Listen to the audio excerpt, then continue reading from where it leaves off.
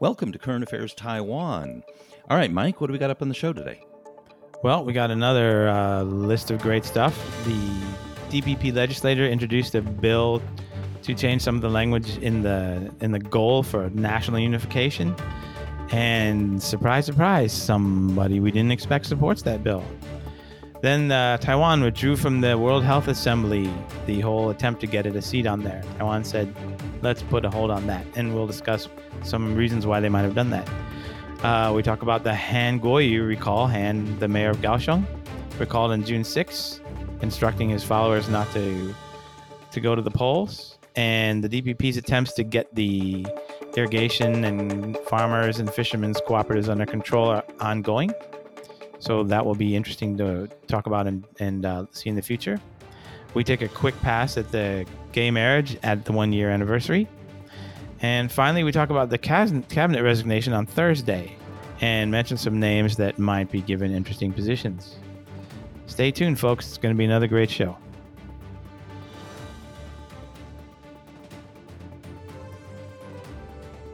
All right, folks.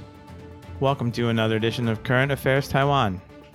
I'm Michael Turton, and my cohort over here is Donovan Smith. Yeah, great to be here. Yeah, looking forward to another good show today. So what's on tap? The World Health Assembly. Big news out today with Taiwan withdrawing from its effort to get seated there as an observer this year. Why do you think that was? Well, man, that really kind of throws us, doesn't it?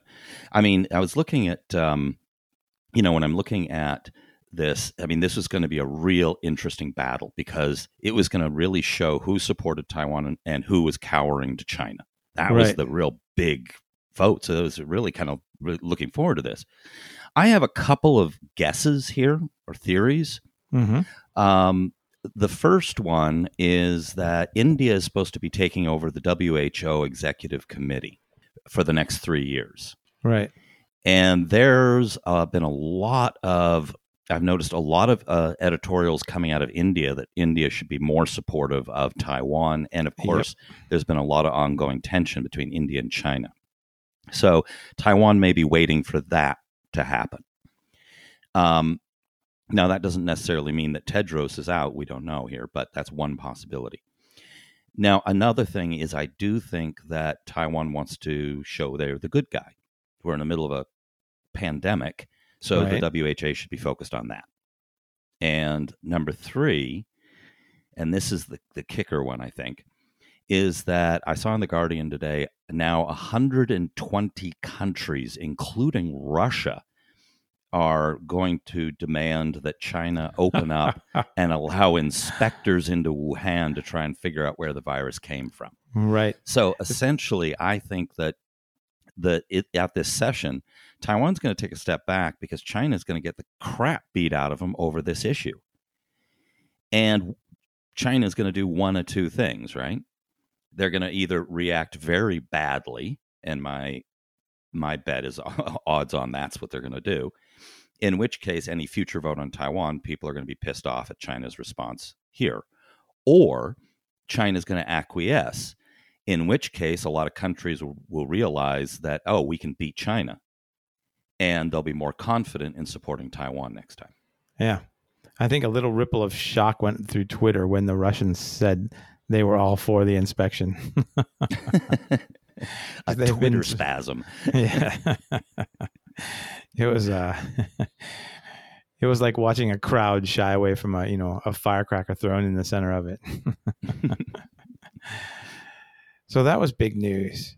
If you followed some of the debates, you could see where a lot of people who studied international law have said actually Tedros has the authority to appoint an observer to the WHA, to the World Health Assembly, but the WHO and clearly probably the UN as well seem to have internalized the idea that Taiwan is part of China. And so fighting that is going to be very difficult in the next few years. But with so many nations coming out in this, I think it's going to get easier. Mm-hmm.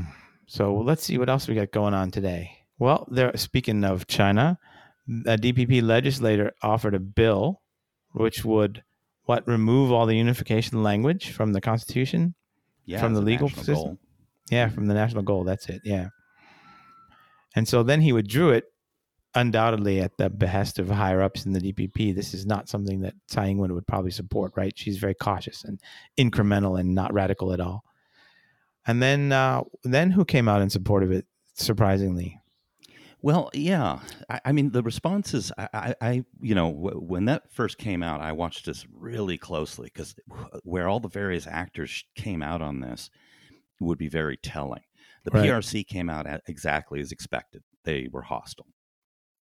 The Taiwan State Building Party has come out and said they're going to, now that the DPP lawmakers pulled it, they're going to introduce their own legislation. No surprise there.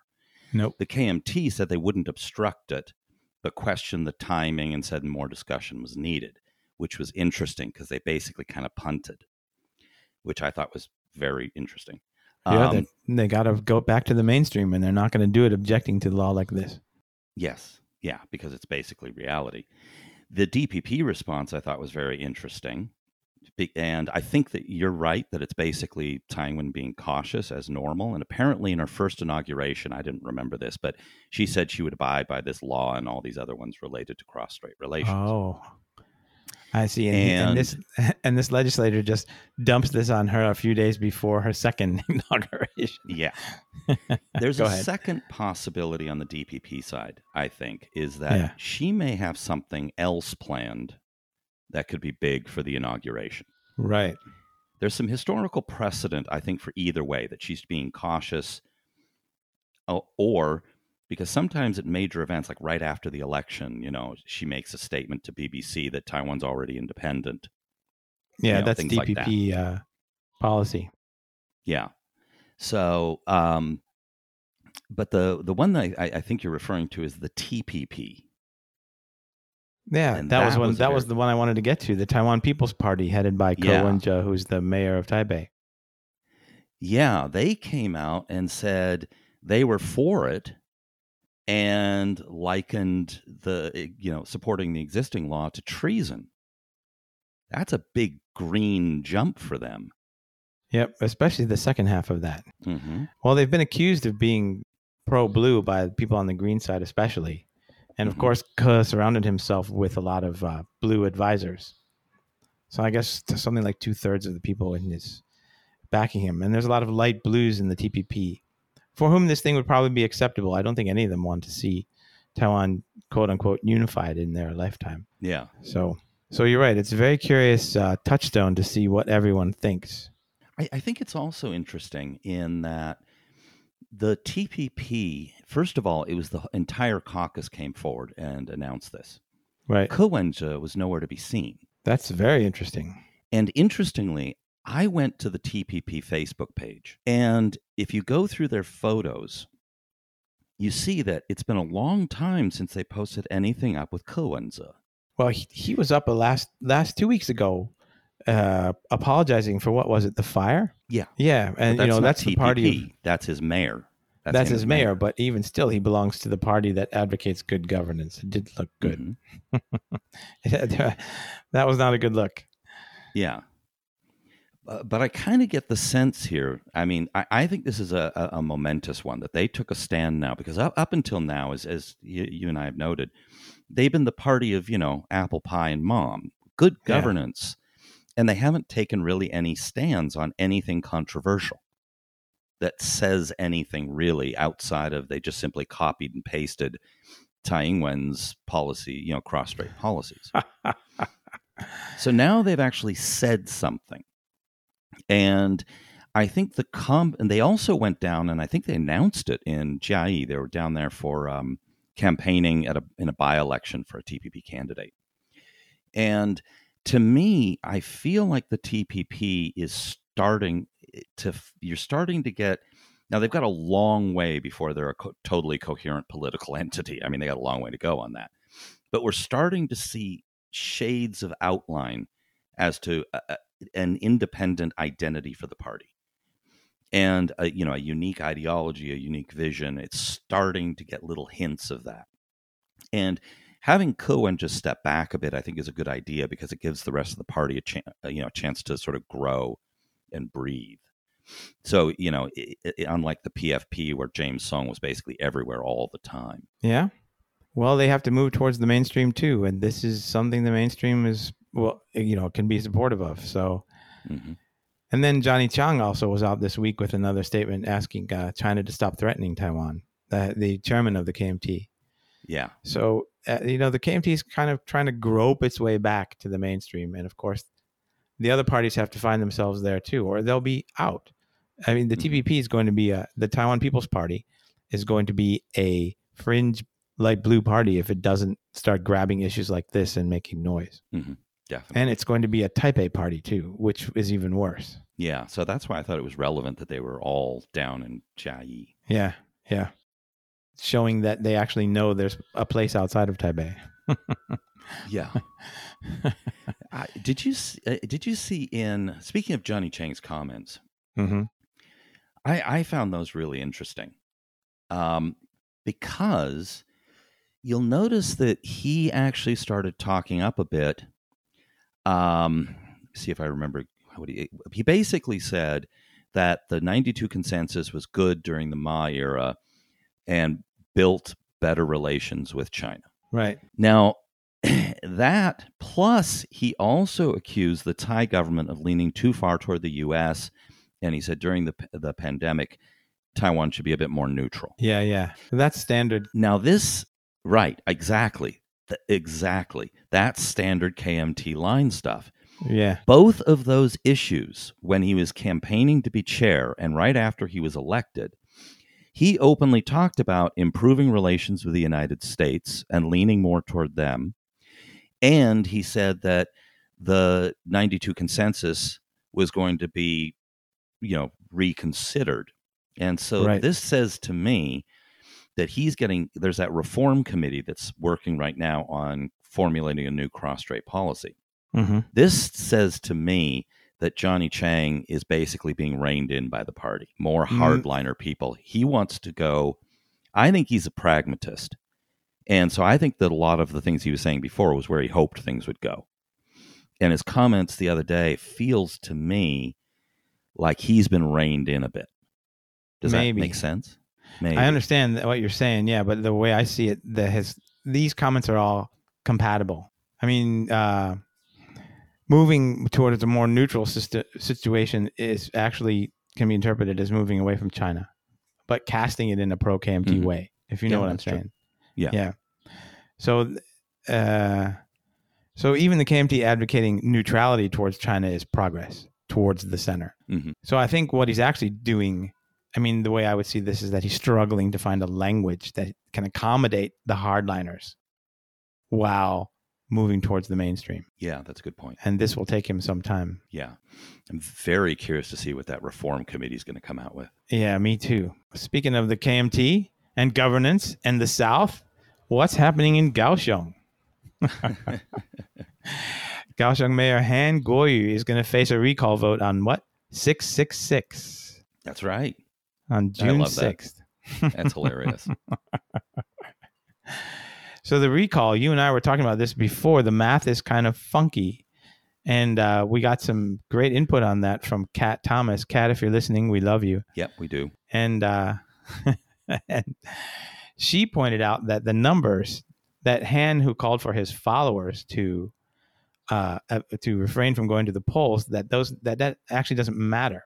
The key point is how many DPP voters. How did you explain that to me, Donovan? Well, essentially, the way the newspapers normally describe the vote is that you need 25% of the electorate to come out, right, for it to be valid, and the majority has to vote for the recall for it to go into effect. Right. Well, so I came out with this theory that maybe Han's call for his supporters to not come out and vote in the recall was to try and depress the turnout to below that 25% margin. Well, Kat pointed out something which basically kicked the crap out of my theory, is that the percentage of people voting yes on the recall has to be higher than 25% of the electorate. So whether Han's supporters come out or not, his call for his supporters to not show up isn't going to reduce the turnout on the yes side. So I went back and came up, and actually went and watched his video to try and figure out what he was doing. And I have come up with actually a totally different theory. I don't think this is a clever political move. He came out with that video, and it was, Han Guoyu speaking from the heart. And I think what he's doing is he's had this theme for a long time that politics is dirty and nasty, and who would know better? Right. I mean, he's worked. But essentially, he was saying to his followers, don't get in, just live your lives. Don't bother getting involved in this, dirty politics kind of thing. He didn't exactly say it that way, but that's essentially the implication. And so I think what it was is he was letting down his supporters gently, keeping up his cred with them as somebody who's above the dirty, nasty politics. Ah, right. I think that, and also if his supporters go out to the polls, there's going to be trouble. I think really what's going on is this is him shoring up his relationship with his followers and letting them down gently. Because the math, if you look on Nathan Battow's Frozen Garlic blog, he has a number there, which is the yes plus turnout number, which are the percentage of the electorate that'll probably go out and vote yes. And he analyzed a bunch of polls, and it's all 30 some odd %. And that, I think, does not even include the people. I think he's actually only taking the percentage of the population who's saying they definitely are going to vote. And I've seen at least one poll where there was a separate number of likely or considering voting. So it's looking pretty solid that the Han recall is going to pass. It's going to happen. That would be amazing. So who's going to run then? I mean, because we have a whole new election. It doesn't default to the deputy. So you had some really good ideas on the DPP side. We were talking before the show. Yeah, I was hoping they'll send down Su Jiatren to run because he has the right working class vibe, and that was where what's his name, Chen Qimai failed. Mm-hmm. He's kind of he doesn't have the right working class vibe to get elected in Kaohsiung. And Su Jiatren's from the south. If you recall, he ran against Jason Hu here in Taichung before Lin Jialong did, and he lost by like 1% of the vote. He's a really good politician. He runs a great campaign. He's got lots of energy, lots of experience. Didn't he used to be the Pingdong County magistrate, the county chief? Yeah. So he's got he knows that. I think he'd be a great choice. I just don't think the DPP is going to pick him. I think they're going to go with Chen Qimai again. Yeah, and I think you're right. Su Jiatren would be a much better choice. Who's the KMT going to run? They're going to run Han again? No. That would be fun. That would be fun. I've seen the speculation, and I've seen a bunch of articles which basically are pitching Johnny Chang, Jiang Jizan, and Eric Chu, Zhu Lilun. To run for Kaohsiung. Those, and I've seen multiple articles all speculating on those too. I've seen some other names bandied about. Wang Jinping, the current deputy mayor, Li Sichuan, and someone else who's escaping my mind right now. I think it would be, the speculation was that if Johnny Chang ran, that would help him in the next chair race next year, because he only won him in the by-election. So he's, I don't buy that. And also, he's got a pretty cushy position with a very popular legislator in the Fengyuan district of Taichung. I think it would just be a distraction, and there's a very good chance he'd lose, and I'm pretty sure he knows that. Yeah, I don't see him doing that. So he'd probably be a good candidate. Yep. But I don't see him doing it. Does that make sense to you? Yeah. I don't think, why would they send Zhu Lirun? There's got to be, but you know what? Wang Jinping is no longer in the limelight. He'd be ideal, right? And he's a faction politician from Kaohsiung. He's a former KMT heavyweight. He ran for chair. He's the unofficial head of the southern legislators in the KMT. Those days are gone. Mm-hmm. Have you even heard a word said about him? Nope, except as a potential candidate down there. Someone who is speculating on it. Right. Maybe they'll get Guo Timing. Yeah, but he's not KMT anymore. He could run as an independent, though, or That's for the right. TPP. Wang Jinping, I think he won't. And the reason why is he was directly elected as a legislator, and he was, of course, the speaker Right. for a gazillion years. Yeah. But the last one or two or three times, I forget exactly. I think it was the last one or two times, he ended up going as a party list. Yeah. The last couple of times. Rather than directly elected. Right. And that smells to me like he was thinking he'd lose because Kaohsiung is so green. Maybe. Maybe. I mean, maybe he just felt like he was old and, I didn't want to campaign anymore. He didn't want to go through the trouble of campaigning, yeah. But the thing is that, I think, I don't know. I feel like he probably won't. Eric Chu, he's too much of a northerner. I think he might run because he doesn't have a job right now. And everyone's talking about him running for chair again next year, which, he was a mediocre chair for KMT chair before. I mean, he wasn't terrible. He wasn't Udoni, right. But he wasn't brilliant either. Hey, why don't they send down Udoni? Oh, that's right. That was the other name. Yeah. He was the mayor of Kaohsiung years ago. Yeah, he was the mayor of Kaohsiung, yeah. Yeah. And I just laughed at that one. But they just keep recycling the same people, though. Where are the new guys coming up?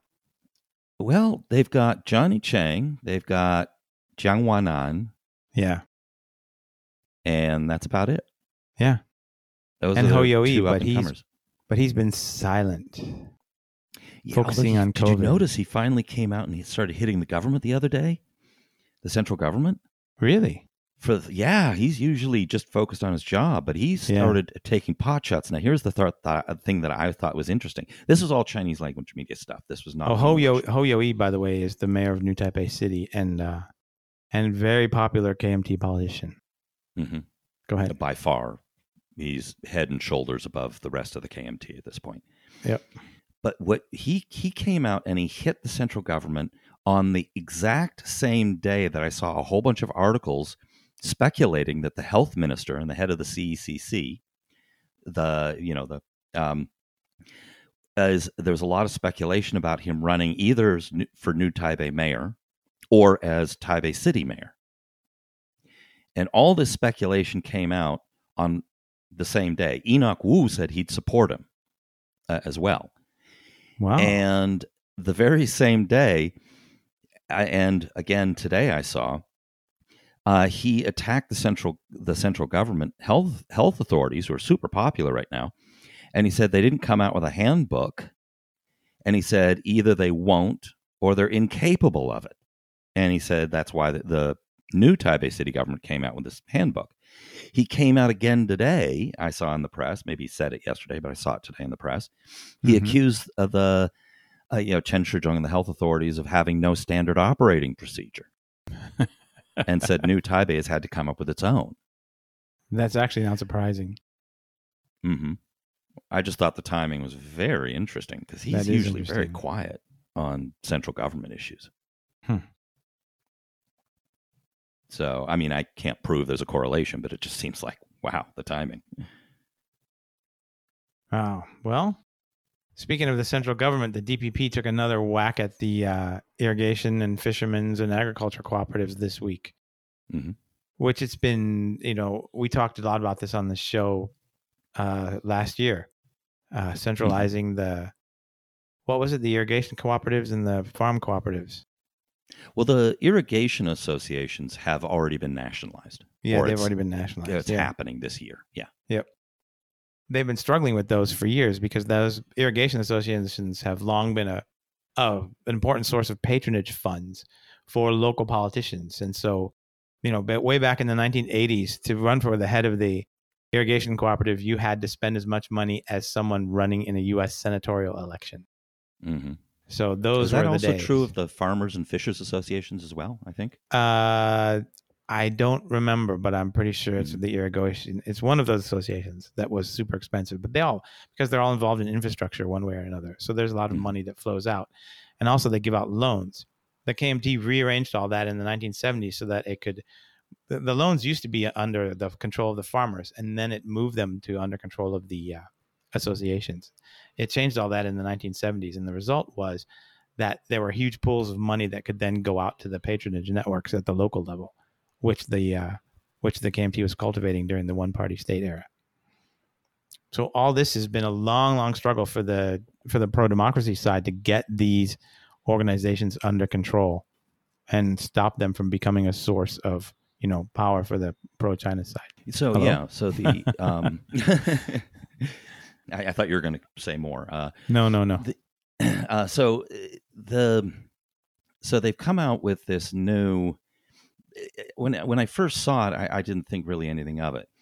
The DPP has come out with a new insurance, which covers farmers, fishers, fishermen, and people work in those kind of businesses. So it's an insurance program, so that if there's natural disasters or whatever, that there's an insurance fund for them, which sounds pretty much like a standard sort of DPP, a policy, and it Right. makes some sense because the social, the safety net right now doesn't exactly cover the farmers and the fishers quite as well as people who work in offices.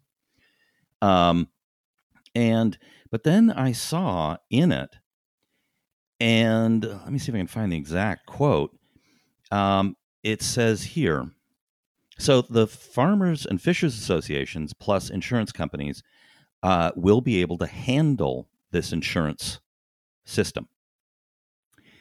But in this, so in theory now, that means a lot more money going through the fishermen's associations and the farmers associations. But here was the line that I saw. The council may conduct unannounced inspections of the associations whose executives must not evade inspections or provide council officials with false or incomplete files or reports, the act says. I wonder if there's a punishment specified. You and I talked before, I think last year, about the DPP is probably eventually going to nationalize them. Right. But this could be their move, not nationalizing them. And then basically now, they can they can do a spot audit at any time. Well, think about how that builds a case for nationalizing. Oh my God, we did a spot audit. Everything is a mess. Mm-hmm. I'm sorry, the central government has to take over these systems. Yeah. This is a. And in the meantime, it makes it harder for them to engage in normal patronage activities because now they're being audited at any time, any place, anywhere, kind of thing. If it has teeth, if it actually is done, and it's not just, the Potemkin audits where they call you up beforehand to make sure you're ready for the audit. Yeah, that's a big if. I think under a DPP government, I think it won't be a Potemkin system. Yeah, we hope. Well, we got some. I think the other big news. There was a poll out on gay marriage, but it was conducted by gay marriage groups. It was conducted by pro-gay marriage groups. So take it with a grain of salt. But basically, it said most people are unaffected by the same-sex marriage bill, and so 93% of Taiwanese, according to this poll, which was this is from a Taipei Times discussion, says the policy has no effect on them, which is really good news. Mm-hmm. And only negative effects were only cited by 3.7%. It's hard to imagine what that could be. So it's pretty much like what we were saying before, right? What many of us advocates for this law have said over the years, that if you just do it, everyone will get used to it, and then you can change the law to make it. Because right now it's not quite the same as marriage that straight people enjoy. Yeah.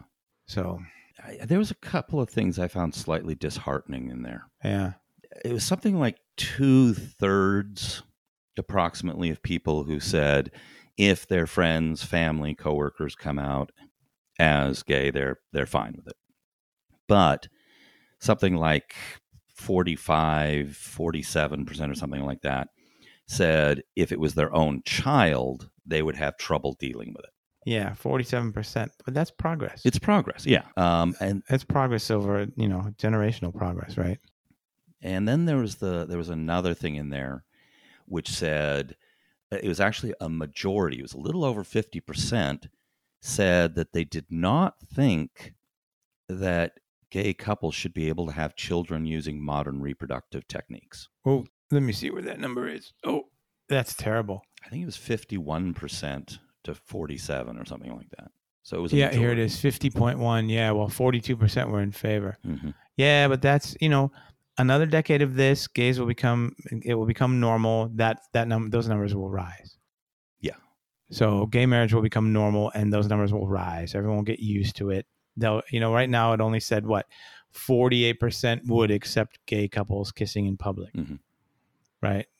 All these numbers will rise. Everyone will get used to it, and eventually it'll change. Right now, the LGBT, the advocates are advocating for equal adoption rights, and Mhm. also for recognition of marriages to foreigners whose countries themselves do not allow same-sex marriage. That would be a really that would be a wonderful move. Yeah, I actually know people who are, have been impacted by those. Yes. And it's when they passed the bill, it was really disappointing that they made those two exceptions. Well, baby steps. Yeah. It was disappointing, but they'll change it one of these days. Yeah. I suspect that they included those kind of as a sop to the social conservatives in the DPP. Right. That's how I see that too. Yeah. But the poll results, I mean, as you noted, there's a positive way of looking at it. It was they were a lot better than the referendum results in 2018. Yes. Yeah. But, you got to take this with a grain of salt because it's a poll from LGBT organizations. So who knows?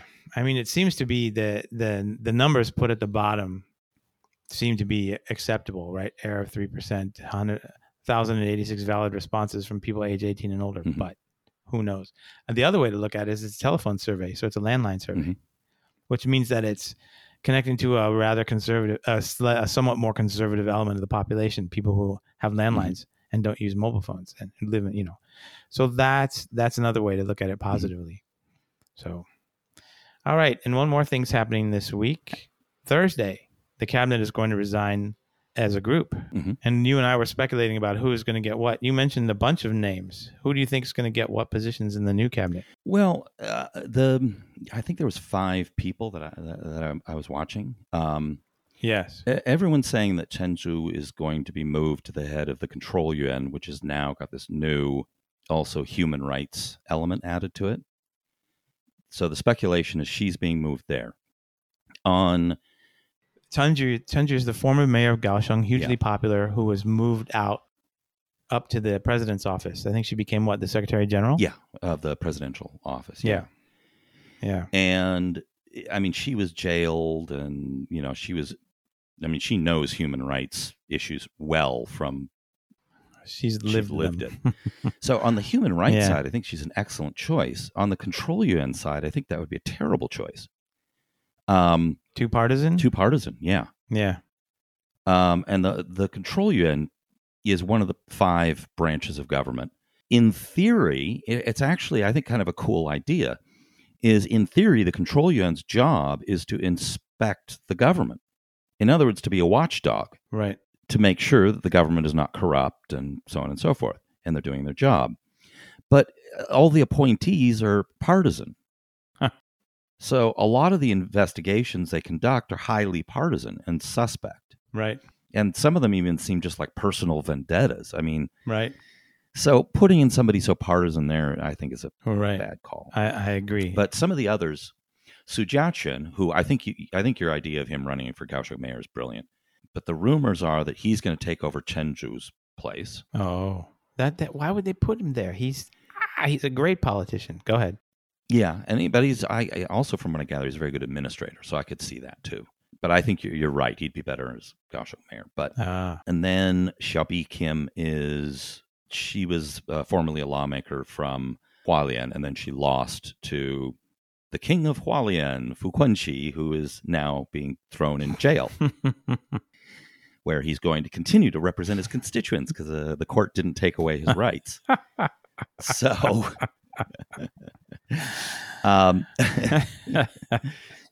But they're planning to. The rumors are that she's going to be moved to representative of Taiwan in Washington D.C.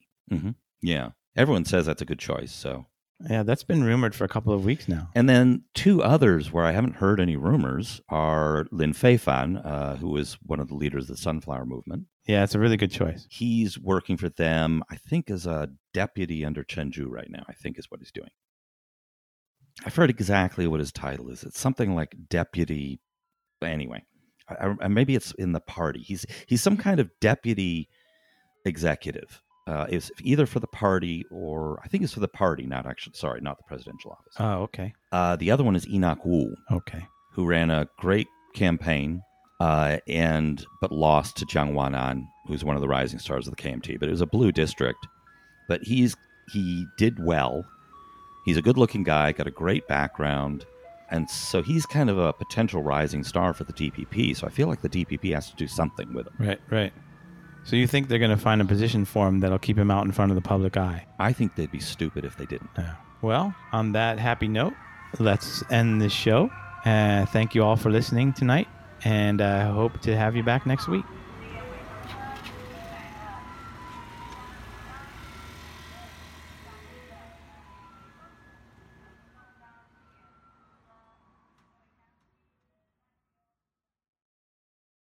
就是那个台湾狗啦，最喜欢我的台湾狗了。Dan Hand the Recall Man.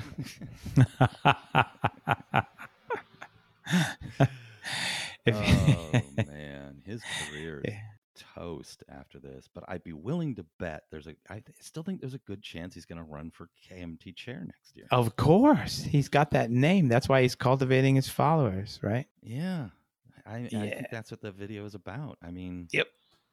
Hey, where did you press the stop record? Oh no, sorry, I'll do that now.